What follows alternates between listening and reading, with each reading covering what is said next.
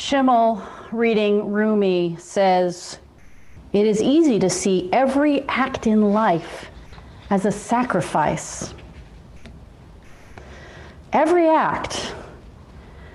Perhaps that's rhetoric talking. One can get a little carried away when writing about mystics. But if we begin to focus on sacrifice, it does begin to appear everywhere. In firefighters, in the medical staff endangering themselves to save others from COVID-19. For that matter, in everyone who is working in a hospital or a grocery store. Bodhisattvas, we know, sacrifice their own entry into nirvana in order to free all beings. But one doesn't have to be a bodhisattva to put others first and sacrifice something of oneself. Most parents will tell you that they sacrifice sleep, professional advancement, and time with their partners, and countless other things for the sake of their children. The beautiful song, "My Father" by Judy Collins tells of a man who dreamed that he and his family would one day live in Paris. No doubt if he were on his own, he could have cut loose and gone, but raising 3 daughters, he kept toiling in the mines of Ohio and never did see France. His sacrifice made it possible for his children to realize their dreams. No doubt someone made similar sacrifices for you and you for someone else.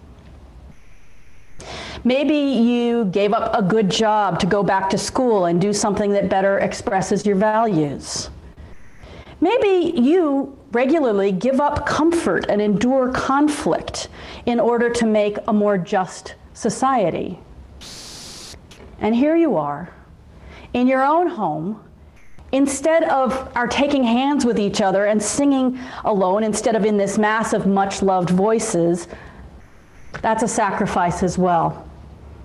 We ask one another to wear masks, to stay home and endure isolation in order to protect each other and to bring a swifter end to this pandemic. That's sacrifice too.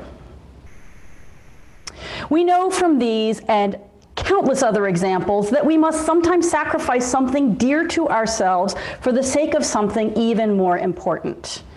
Even gifts are a form of sacrifice, giving something of value at the cost of our money or our time for the sake of a relationship and the well-being and happiness of someone else. So sacrifice of many kinds, often smaller kinds, is ubiquitous. But just the same, we are not always so comfortable with sacrifice. In school, at least here in the countries of the World War II allies, kamikaze pilots sacrificing their lives are viewed with a certain horror. When we learn about them, there is some admiration there, but also suspicion. It smells of fanaticism, of holding life cheap. And there may be no more disturbing tale in the world's scriptures than the one of Abraham following God's command to sacrifice his son. A story told in Genesis in the Jewish and Christian Bibles and in Surah As-Safat in the Quran. It is that story that inspires the festival Muslims are celebrating today, Eid al-Adha, festival of the sacrifice. On this holiday, which comes near the end of Ramadan and to close the Hajj, the pilgrimage to Mecca from all over the world, people all over the world who are faithful to Islam sacrifice a sheep or goat or cow, or they may sponsor such a sacrifice elsewhere if they don't want to carry out animal sacrifice in their own yard. They seek to devote themselves to God as completely and unquestioningly as Abraham did in the story. In both versions, the child survives. God offers an animal in his stead, and so his life is spared. But the father was willing to carry out the sacrifice at the cost of his own beloved son. In one version, he is in the act of lowering the knife. This willingness is absolutely central to the story. Submission to God obedience to God's will. Well, that's the meaning of the word Islam. And the word Islam also asserts that that submission is the way to peace. Salam, from the same root. The Muslim version is notably different than the one in Genesis, because in the Quran, when Ibrahim has a dream through which God tells him to sacrifice his son, he goes to the son to talk it over. Interestingly, the text doesn't identify which son. Muslim tradition generally holds that it is Ismail, father of the Arab peoples, but some voices within the tradition argue that it is Ishaq, Isaac. In any case, he speaks to his son. He says, I have had this dream. And the child tells him unhesitatingly that they must both carry out God's will. And so in the Quranic version, it is an act of self-sacrifice. And I think we're all a lot more comfortable with self-sacrifice than sacrificing someone else or something precious to someone else. And yet the story is very complex, even so, disturbing. And it's not so foreign to Western culture. Our fiction is full of such stories, such as The Gift of the Magi, which lauds the love of an impoverished couple, each of whom sacrifices their most prized possession in order to have a Christmas gift for the other. In The Fellowship of the Ring, Boromir sabotages the fellowship with his pride, but then he redeems himself by fighting a whole band of orcs by himself, refusing to flee, fighting on past all hope. He knows he is dooming himself in order to give the hobbits time to escape. Even children's fiction sings the praise of sacrifice. Any chess player will tell you that sacrifice is part of the game, and in Harry Potter and the Sorcerer's Stone, as Ron, Harry, and Hermione take the parts of pieces on a great enchanted chessboard, Ron, playing the part of a knight, sacrifices himself so that the others can go on, so that the goal of defeating Voldemort may be reached. He does survive, but he didn't know. Like Ibrahim, he was willing to make the ultimate sacrifice. And when I was young, I was enthralled by a science fiction novel, I won't give the title so as not to spoil it, in which the heroes try to vanquish the invaders by dropping bombs on their citadel, but bomb after precious bomb slides off the domed roof and explodes harmlessly. They are on the verge of retreating in defeat and despair. It's only when one of our heroes hand delivers a bomb, cradling it against his body as he crouches on the roof, that they are victorious. His self-sacrifice is the ultimate act of courage.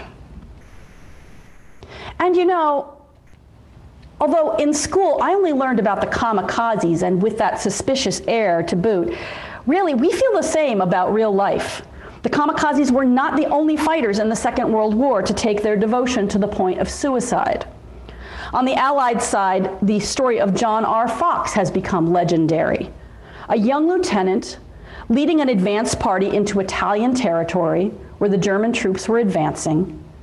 He called upon his artillery to fire upon the town, directing them closer and closer to his own position, and they protested that they could not fire any closer without killing him. He repeated his order, saying, "Fire it. There's more of them than there is of us." The artillery obeyed, killing not only him, but the Allied men with him, and his sacrifice was credited, in the words of his Medal of Honor citation, with delaying the enemy advance until other units could reorganize to repel the attack. So all these examples, are these people holding life cheap? Or do they value something even more than their own lives? Surely this is deeply admirable. Disturbing, especially when others are also sacrificed, as in Fox's case. But the fact that we honor him as a hero testifies that we too value some things more than one life or even many lives. Now, the story of Abraham in the English translation is disturbing for many reasons. Each deserves a deeper exploration, but I want to just list them so that we can try to put them to one side. The arbitrariness of God's request, the needlessness of it. Are there not other ways to show one's devotion to God? In fact, has Abraham not already done so? Yes, he has. The fact that God would test his most devoted follower at all. There's the issue of the child's fear. There's the issue of the mother's ignorance of the loss she almost suffered. Each of these is a worthy concern. But, having stated them, let's do what Rumi does. As a mystic, he zeroes in on what he sees as the message at the heart of the story, a simpler message. Simpler, not easier to follow. The message that to grow near to the holy, we must give up our attachments to everything else. The lover will not answer the door until we have sacrificed even ourselves. Schimmel says again, Mawlana Rumi often uses the imagery of the Feast of Sacrifice during the pilgrimage to Mecca. Eid al-Adha, that's the festival that we are in right now. He uses this imagery and he offers himself to the beloved as a fat and handsome sacrificial lamb. A later mystical poem makes a pun that Schimmel thinks Rumi would have appreciated. The heroine wants to become a sacrifice, which is called a qurban, the sacrifice of the animal. She wants to become a qurban in order to be karabani, near. Sacrifice means not only making something holy, but drawing near. Drawing near, in this case, to God, to whatever is most holy. So are we comfortable even with that? And where does it leave an atheist? Should not even the most devout follower of God question things that seem to be divine commands? Now, Woody Allen is not a source I usually cite from the pulpit, but I think he pinpointed the chief problem when he parodied this episode long ago. His God says that Abraham's obedience doesn't prove his humility or faith, but rather, quote, it proves that some men will follow any order, no matter how asinine, as long as it comes from a resonant, well-modulated voice. Surely we must be very cautious before carrying out what we imagine to be God's will. But I don't think that's all that makes us uncomfortable. I think we're uncomfortable with sacrifice itself. Even self-sacrifice, and despite the counterexamples I gave. Maybe especially self-sacrifice. Gandhi said it was nothing to fear, that real sacrifice lightens the mind of the doer and gives him a sense of peace and joy, that it's really gives us our heart's desire. But I think in our deeply individualistic and capitalistic society, we are very mistrustful of this assurance. We only see the loss. We believe that the individual is central, and that if we give up ourselves, if we surrender, sacrifice the I, we sacrifice everything. It's hard for us to believe that we must lose ourselves to find what is most precious, what we most truly need. And that is why I believe we have so much to learn from Eid al-Adha, the festival of the sacrifice. Rumi tries to convince us that God is not a dictator, not even a stern father, but the closest of friends, the most passionately desired, the one that we long for as lovers long for each other. But even if we accept that image of the divine, does it even work in our time, our place, our transactional, suspicious 21st century minds? There's so much assurance in our culture, in fact, in our religion, in our very North American, U.S. American, Unitarian, Universalist religion. There's so much assurance that the way to true love is, on the contrary, for each lover to assert their own I clearly, to be two solitudes, in Rilke's phrase. For example, a favorite wedding reading, one that I love and have heard in numerous weddings that I've officiated, says, "You were born together, and together you shall be forevermore, but let there be spaces in your togetherness. And stand together, yet not too near together. For the pillars of the temple stand apart, and the oak tree and the cypress grow not in each other's shadow." The writer of those beautiful words, Khalil Gibran, was also influenced by Islam and by Sufism in particular, and he is wise, and his words are wise. And he is certainly not calling for any kind of self-immolation. But even he saw the necessity for us to sacrifice our attachment to the self in order to know, to really know our unity with another. Beginning with our closest friends, our lovers, our family, and moving on, ideally, out to the whole world. He says the reason that two lovers should leave spaces between them is so that the winds of the heavens may dance between them. Love should be, he says, a moving sea between the shores of your souls. And the reason that we should, in his words, give our hearts but not into each other's keeping is that only the hand of life can contain our hearts. Like Rumi before him, if not with the same passion, Gibran sees something beyond, something greater than the little self that loves.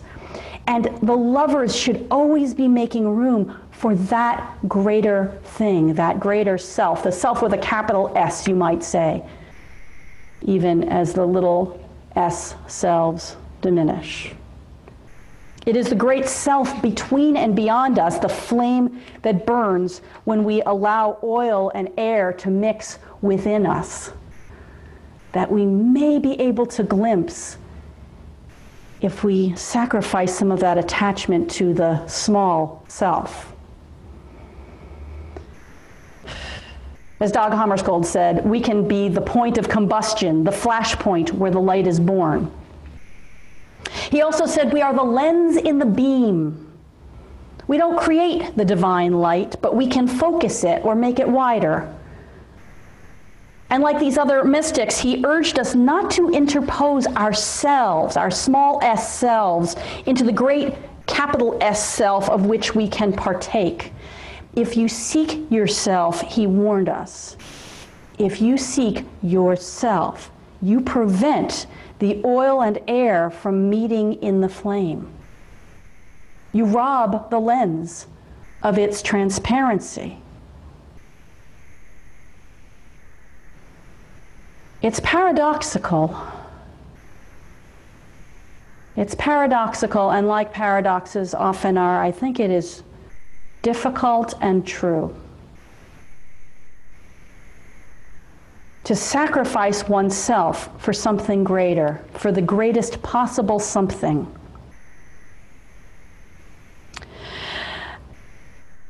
Now, we're easily deceived. Are we really sacrificing ourselves for something greater? Or is it for our own ego? Is it the voice of God that Abraham hears? Or is it Satan? Or is it his own pride, his own delusion? For that matter, when John Fox sacrificed himself and his fellow soldiers to obliterate the advancing enemy, was he serving the cause of the Allies? Or himself? When kamikaze airmen blew themselves up with their planes the better to destroy Allied ships, what cause did they serve? Caution would seem to be indicated in matters of self-sacrifice. And yet mystics are not known for their caution. Neither are heroes. We spent some time yesterday with another scripture about sacrifice.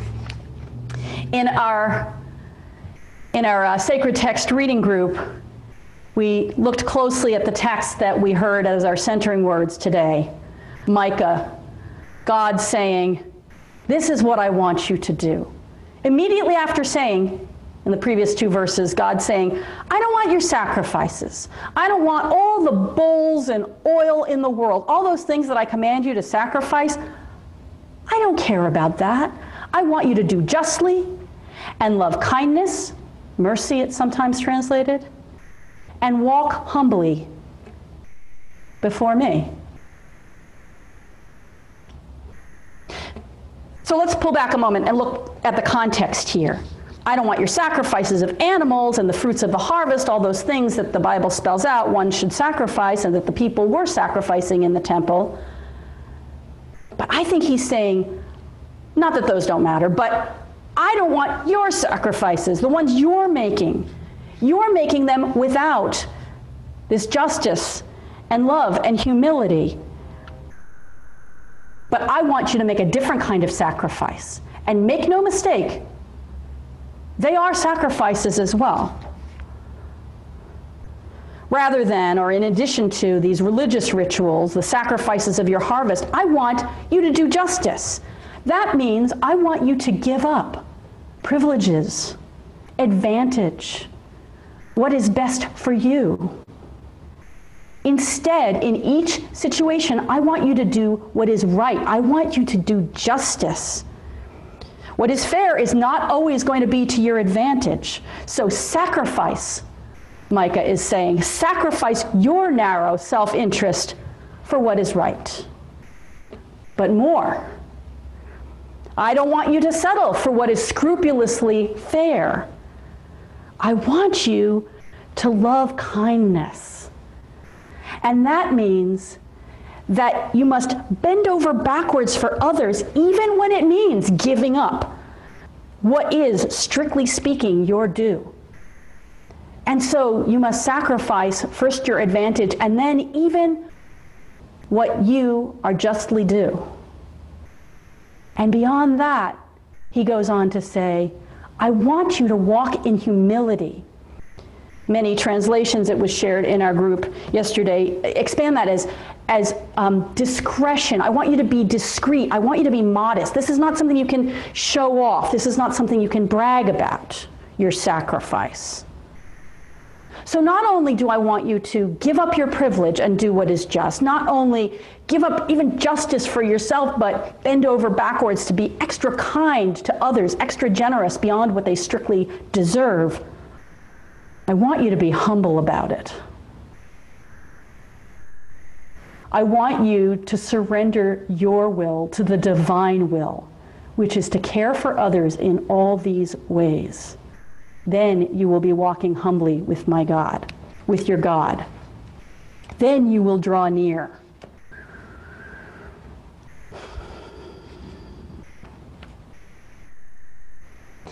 The Song of Kabir promised us, speaking, I imagine, to something like God. You are in us and we are in you. You are the supreme soul within the soul. All of these great teachers from so many traditions are telling us that the great soul, the capital S soul, is what we get when we stop focusing on the little soul, when we're willing to give it up, to give up all our attachments, all that we hold most dear, even ourselves. So many great teachers tell us that we must sacrifice what we think we want in order to have the greatest longing of our souls fulfilled. According to Islam, that longing takes us beyond the self. According to Buddhism, it takes us beyond even longing. And aren't they both true? Don't we glimpse that sometimes in moments of selfless giving? What great light might shine through us if we could stop focusing on ourselves and instead seek to be the place where the fire bursts forth. Maybe we will find out. Eid Mubarak, a blessed holiday to you, and blessed be.